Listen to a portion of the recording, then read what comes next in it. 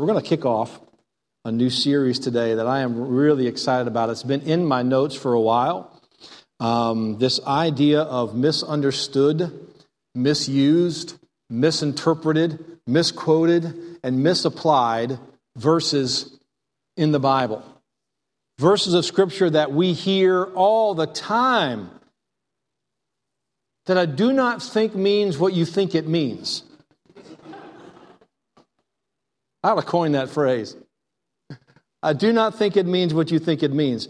And I feel like what we're going to try to learn here from this series is that a lot of times we take for granted what other people tell you the Bible says. And it's a good idea for you to kind of go back and cross-reference that and check it out for yourself. Because we may be basing the advice that we give other people and what we apply to our own lives on something that maybe the Bible didn't say. Or maybe it didn't say the way you said the Bible said it. And this is a perfect example. So like next week, we're going to talk about the verse, judge not, that you be not judged. If it weren't for Facebook, I would not even know what that verse said. I mean, it's all over the place. Anytime someone has an opinion about something else that somebody else did, judge not that you be not judged, it doesn't mean what you think it means. It's not what you think it means. So that's next week. This week is kind of another one of those kind of verses. In John chapter 14, verses 13 and 14, Jesus was talking to his disciples, and he made this statement, and whatsoever ye shall ask in my name, that will I do, that the Father may be glorified in the Son. If ye shall ask anything in my name, I will do it. Wow. That's a broad brush. That's a pretty open invitation. Anything means anything. I mean, it's in red letters. Jesus said it. So it has to be true, right? But how many of us have examples of unanswered prayer? I mean, things that really should have been answered. I mean, we could make a case. And we were right, and it shouldn't have been, or it should have been, or it shouldn't have happened, or it should have happened, or they shouldn't have died. I mean, we all have that. We all have examples of when Jesus Christ did not answer a prayer, and you probably even said, in Jesus' name, amen. We put that tagline on the end like, this makes it official, and this gets God's blessing, and it gives me like a turbo boost in my relationship with God. In Jesus' name, amen. So obviously this verse isn't true. Or we just misunderstood. So before we go too much deeper into this study, I want to clarify a couple things. A couple thoughts to keep in mind. When you're reading any scripture, there's two ways to look into this. It's called exegesis and eisegesis. Exegesis means this, that you are drawing out of the text the truth that's in there for you. You're drawing your exo, it means out of. So you're getting out of the text what God intended for you to get out of that text, and you're applying it in such a way that God saw, that God put it in there for. And then there's eisegesis. And eisegesis means you are reading into the text what you want to see. And I am so familiar with that. Because preachers do it all the time. Because you're trying to, you may be even trying to drive home a point that's true. And yet you pick a verse that maybe fits what you wanted to say, but it really wasn't what God was trying to say. And you can splice the Word of God, right? And you can take a piece out of that verse and out of that verse and do that and all that. But we can take things and just manipulate them around. And I just want to make sure that we're not guilty of reading into Scripture what we're wanting it to say. So with that in mind, let me just give you a couple things here. When you're studying Scripture, always understand the context in which you're reading. Because the surrounding verses and that idea that chapter or that passage has might shed light on what that individual verse actually means. We take phrases out, right? We take a small phrase and we pull that out and we apply it in such a way that maybe it was never intended to be applied. So my suggestion is to kind of, when you're looking at a passage of Scripture or a verse of Scripture, read what's before that verse of Scripture. Read what is after that verse of Scripture. Figure out who wrote it and maybe why they wrote it and when they wrote it and to whom it was written. Because that makes a big difference in why it's there and who it's intended to address. Also, interpret Scripture with other Scriptures. Because the Bible is the best commentary on the Bible. And I know that seems kind of odd, but God's Word is true. And there are so many instances in the Bible where there are similar verses that address the same issue, and you can oftentimes get a better understanding of the issue over here than you had over here. And it's just a good idea to find other scriptures that reference the same point. And then, this is the most difficult. Could I ask you just to apply what you learn? I'm all about discovering new truths and learning new things about the Bible. But knowledge for knowledge's sake may not mean what you think it means. And knowledge for knowledge's sake may not actually get you to where you need to be spiritually. So my suggestion is, when you learn a biblical truth and you learn something that is a revelation to you or something, begin to apply it and work on applying it as hard as you work on trying to discover new truths in Scripture. Because the Bible is not necessarily a text to be studied, it's a letter to be lived. So, with that in mind, let's look at the context of John chapter 14. If you've ever been to a funeral, you've probably heard this referenced. I go to prepare a place for you. That's in John chapter 14. I want to comfort you. I'm going to send you the Holy Spirit to help you. Why is Jesus trying to comfort his disciples? Because he's about to go away. He knows he's about to leave. He's trying to tell his disciples, don't freak out. It's all part of the plan. I'm going to die. But I'm going somewhere to prepare you a place. I'm going to send the Holy Spirit to be with you. And then sandwiched in here, you have these verses. So this whole passage is not necessarily about prayer and about how to get stuff from God.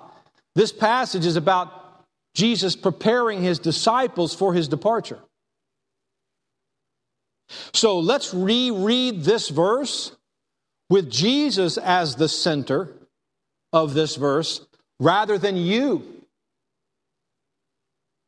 So with that in mind, and whatsoever you shall ask in my name, that will I do, that the Father may be glorified in the Son. If ye shall ask anything in my name, I will do it. It feels different. It's not about what you can get out of God. It's about you carrying on the work of Jesus Christ. That the Father may be glorified in the Son. I hate to tell you this, but the reason God answers prayer is not to make you happy. I know we're self-centered, and I know that's what we think. But prayer is not about what God does for me, but about what will glorify God. So as you pray, you have requests, and you use that phrase in Jesus' name, it's kind of like you're saying, if that glorifies God. If whatever it is that I'm asking will glorify you, I ask you to answer that. And if it doesn't glorify you, please don't do it. Even if it means it's tougher on me. Because ultimately it's about God and not about you. We're not the main subject of the Bible. God is the main subject of the Bible. But we have a way of making the Bible all about us. So, what does the Bible say about prayer? In other words, what is important to God when we pray? What matters to God? All right, so let's get our priorities in order here. Let's figure out what it is that is important to God when we pray, so that when we pray, we have a right understanding about how things ought to look. First of all, your relationships matter. Boy, this is going to get heavy real quick, all right? Your relationships matter to God when you pray. He says this in Mark chapter 11. He says, "Therefore I say unto you, what things soever you desire when you pray, believe that you receive them and ye shall have them." That's a good place to stop, isn't it? Oh, but then he goes on, "And when you stand praying, forgive." Because if you have aught against any, that your Father also, which is in heaven, may forgive you your trespasses. Isn't it amazing that right in the middle of this verse about getting stuff from God and about prayer is, if you think of something that you need to forgive somebody for, you need to go make that right. And you need to forgive them. Because relationships are important to God. Okay? I didn't put it up here, but in 1 John chapter 4, the same John that wrote our text for today said that if you hate your brother, you don't love God. If you hate your brother, you cannot love God. So hey, how about let's just some personal inventory here. How are you doing with that? Is there somebody in your life that comes to mind? Relationships are important to God. In 1 Peter 3:7, Peter said this, "Likewise," I hate this, "ye husbands, dwell with them according to knowledge, giving honor unto the wife as unto the weaker vessel, and as being heirs together of the grace of life, that your prayers be not hindered." That means that my relationship with my spouse is a key component of me being in line with God so that my prayers are answered.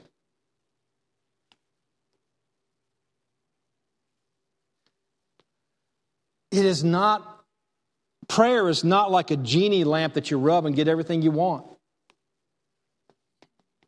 And it matters to God what your relationships look like. And here's the beautiful thing about it, is that when you are in an attitude of prayer and God brings somebody or something to your mind that you need to get taken care of and you take care of it, it's putting things in the right order in your life. And so it's not just about getting what you want from God. Okay, I need to make sure I'm right with everybody so He forgives me. I need to make sure I'm right with everybody so I get what I want from God. It's not, God is saying, I don't feel like I can move in your life until things are in order in your life. And putting things in order in your life gives you a better life to live. And so I would encourage you, make sure your relationships are right. Make sure you're treating each other well, because that matters to God. Also, your motives matter to God. Why you want it.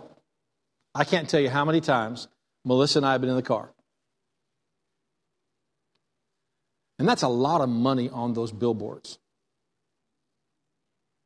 for a scratch-off ticket or the lotto, whatever they call it. $143 million. It's almost worth it. God, I'll tell you what. If we win the lottery, we will help so many people. And we will be sure to tithe and give you your 10%. Shoot, God, I'll give you 20%. And then we start dreaming about what we can do with 104. Okay, Uncle Sam's going to take half of it. So $71.5 million. So we're going to figure out, okay, we're going to help our families out. We're going to do this. We're going to be able to build a new building. We're going to be all this great stuff. We don't really ever play the lottery. But it's funny how we are. We start making deals with God. Look what James says in chapter 4. You ask, and you receive not, because you ask amiss, that you may consume it upon your lusts. And that word lust can also say the word pleasure. Like you want it for your own personal pleasure. Your motives matter to God. And it's not just financial motives. Like Jesus condemned the Pharisees because they would pray out in public in front of everybody. And they wanted everybody to see their prayers and how spiritual they were. And Jesus condemned that kind of behavior because it was all about them and looking good, and God just hates that. Proverbs 16:2 says this, all the ways of a man are clean in his own eyes. We have the right ideas, right? But the Lord weighs the spirits. And here's what is very tough. Sometimes it makes all the sense in the world to us for God to answer this prayer. And God still doesn't answer the prayer. And I don't think it was because I was asking a bad thing or a wrong thing. But I'm not God. I'm just Eric. And it's probably a good thing I'm not God. And I don't always understand why God answers some prayer and God doesn't answer other. I don't know. I wish I did. In a church this size, we have a long prayer list on the back of your bulletin. We got a lot of folks on that prayer list. And I wish God would just answer the prayers for those people. I'd love to see a shorter prayer list. I don't know why He doesn't. But God's still God. Your motives matter to God. And also this, I think it's true in Scripture that your faith matters to God. And this is something that I am excited about. The Bible says in James chapter 1, verses 6 and 7, but let him ask in faith, nothing wavering. For he that wavers is like the wave of the sea, driven with the wind and tossed. For let not that man think that he shall receive anything of the Lord. So this idea of faith has a significant impact on what God does and doesn't do. Now, God's still God, and if it's not what God wants to do, God's not going to do it. But my faith in God and my belief that He can and that He will do it has an impact on God. Because if I don't have any faith, God says, you're not going to get it. But if you have faith, then you might just get it.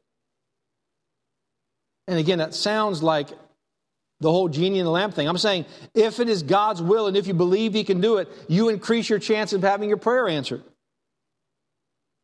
There's a beautiful childlike faith that God is looking for. Let's just pray about it.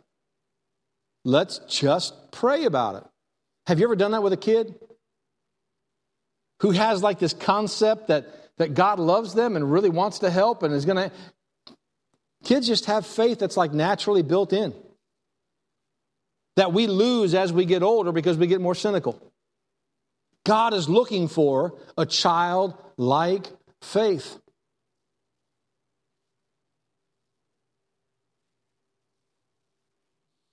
So, Melissa and I, we had a baby girl. Not like recently.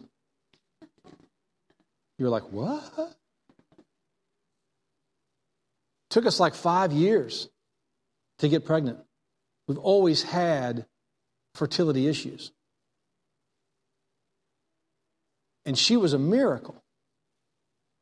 We thought we were never going to have babies. And God blessed us with Whitney. And then that was it. And every night, from the time that she was old enough to start saying her prayers, Whitney would pray for a baby brother or a baby sister. And Mom and Dad wanted that probably more than anything in our lives, to have additional children. And we prayed.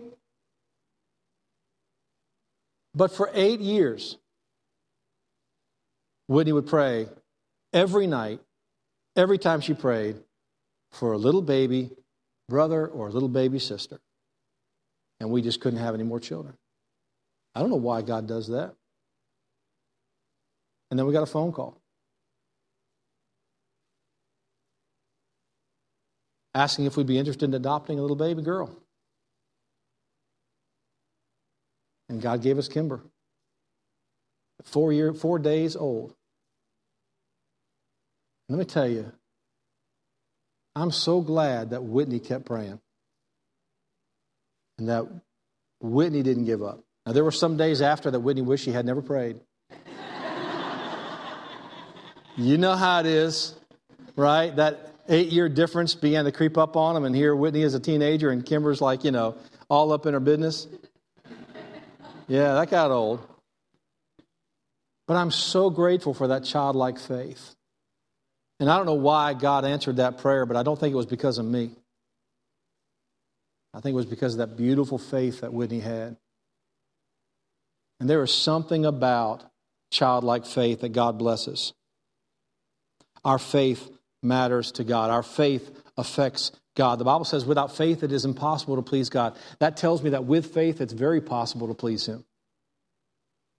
The Bible says in Matthew chapter 9, verses 29 through 30, this is Jesus performing a miracle. Then touched He their eyes, saying, according to your faith be it unto you. And their eyes were open. It's almost like Jesus said, I got the power to do it. But your faith is like the valve that has to be opened up. And then I'll make the miracle happen. And their faith was such that it did.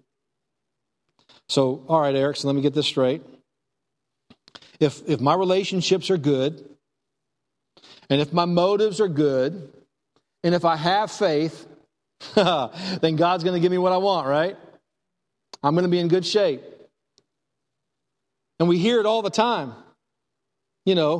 See it, be it, name it, claim it, blab it, grab it. You can have whatever you want. Well, there's a fourth thing, and that is that God's will matters. So you can have the right relationships, the right motivation. You can have the faith. But the same John that wrote John 14, our text, also said this in 1 John 5. He said, and this is the confidence that we have in Him, that if we ask anything according to His will, He hears us. And we know that He hears us whatsoever we ask. And if we know that He hears us whatsoever we ask, we know that we have the petitions that we desire of Him. So here's this big parenthesis. According to His will. Now John 14 makes a lot more sense. If ye ask anything in my name, I will do it. So asking in Jesus' name is not a magic formula. It is allowing God the ability to perform His will and saying that we are okay with that. Because saying something in Jesus' name is both a privilege and a responsibility. Because when you say something in someone's name, whatever authority that gives you has to be used wisely. I don't know if you've ever referred anybody to anybody or recommended somebody use the services of somebody else. But there's some weight to that. You want that to be a good experience because you're the one who recommended them. And when we use Jesus' name, and He's given us that permission to do so, realize that that is not just a great privilege that we have. It's also a responsibility because we put our desires in check. And we are doing this on behalf of Jesus Christ in whatever will further His cause and His kingdom in our lives.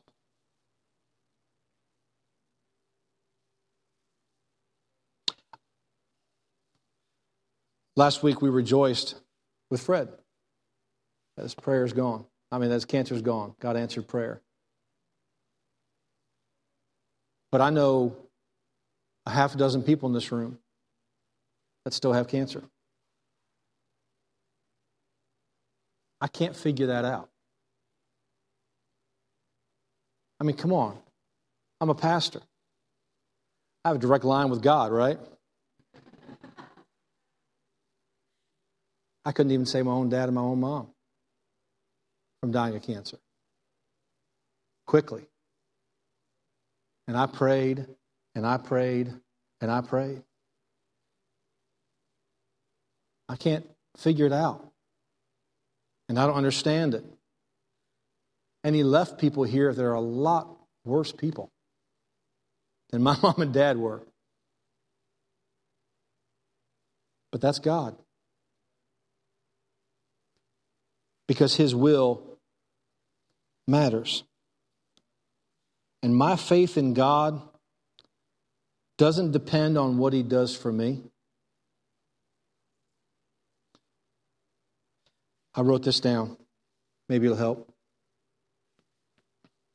Believe He can. Believe He will. And if He doesn't, believe Him still. Believe He can. Believe He will. And if He doesn't, believe Him still. Because my relationship with God doesn't depend on what He does for me and what He doesn't do for me. He's God, and I'm just Eric. And it may make all the sense in the world to me, but ultimately it's about what His will is for my life and the lives of the people that I am around. And my faith isn't based on Him answering my prayers. Because prayer isn't about getting what you want. Prayer is about getting to know God. Man, that ought to sink in. Prayer is not about getting what you want. Prayer is about getting to know God. So if you ask anything in my name, I'll do it. Okay, so how does that help me get to know God? Because it helps me figure out what His will is for my life.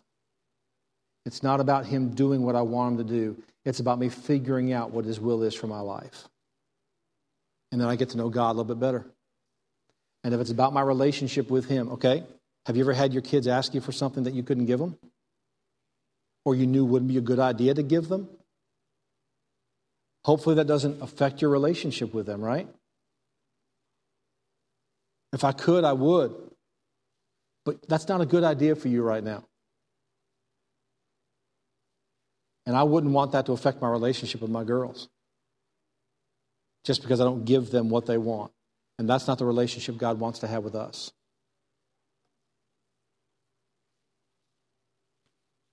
There is a beautiful prayer that God will answer every time, though. And in a church this size, I don't know everybody's walk.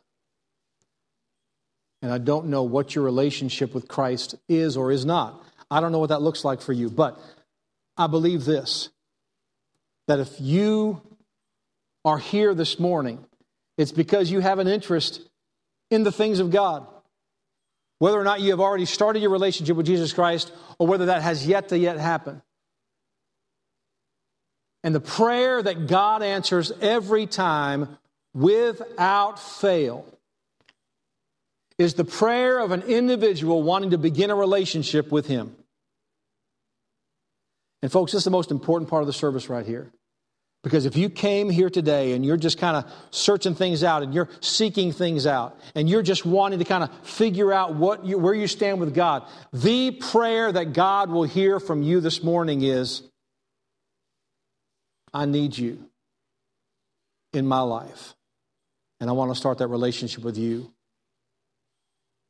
And begin that relationship with you this morning. There's no doubt that that's the prayer that God will hear every time. Have a word of prayer. Father, we love you. And thank you for answered prayer. Thank you for unanswered prayer. Thank you that you are God and we are not. And I pray, Father, you would just give us clarity to know where we need to work on our relationships. And I pray, Father, you would just give us the mindset that you would want us to have when we are coming to you in prayer. And help us to remember that it's about our relationship with you, not what we can get from you. And finally, Lord, if there is someone here this morning that is unsure of where they stand with you, or maybe this is interesting to them, but they don't know that they have a relationship with you on a personal level.